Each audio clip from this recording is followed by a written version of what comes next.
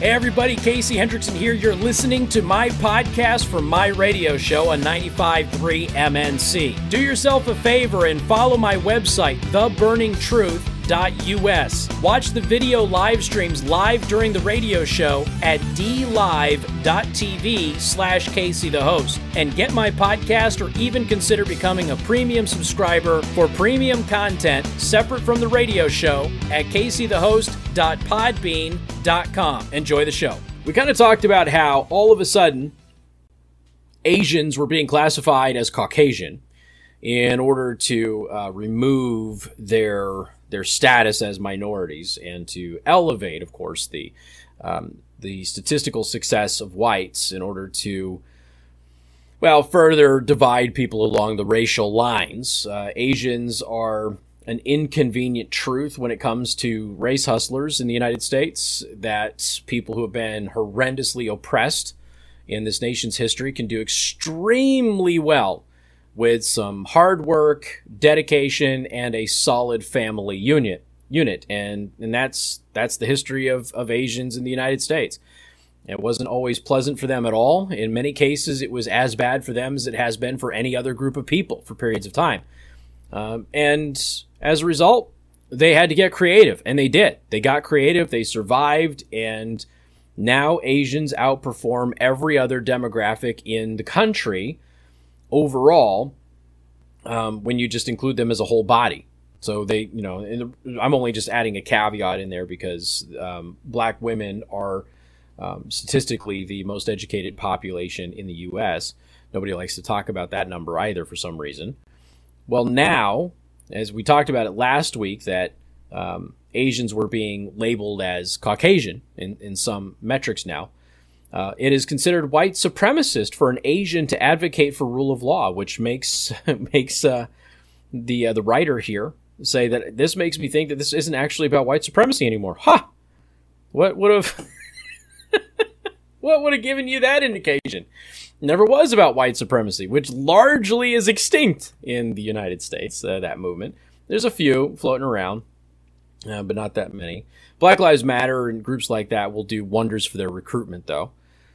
Let's see. It's taken a long time, but there is increasing evidence that wokeism has broken out of the backwaters of obscure gender studies professors' lounges and irrelevant celebrity activists struggling to get Instagram likes and has begun making inroads into the hard sciences.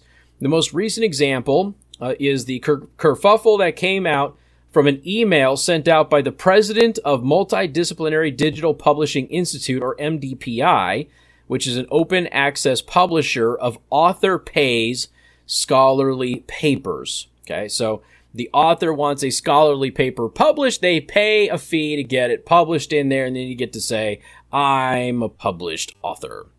I see. So anyway, I won't go into all of the nuances of this, but it starts off, says, when Soros Foundation started to support OA publishing, most of the OA journals listed on the Soros Foundation sponsored website were in the journals launched and operated by me. I have been working hard to run MDPI to become the largest OA, again, the author pays, publishing company and one of the 5 largest scholarly journal publishers.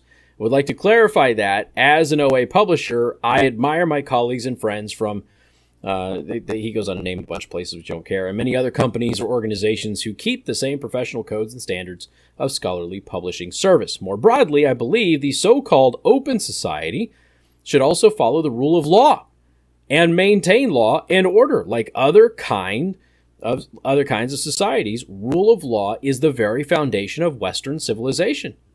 Oh, can't say that.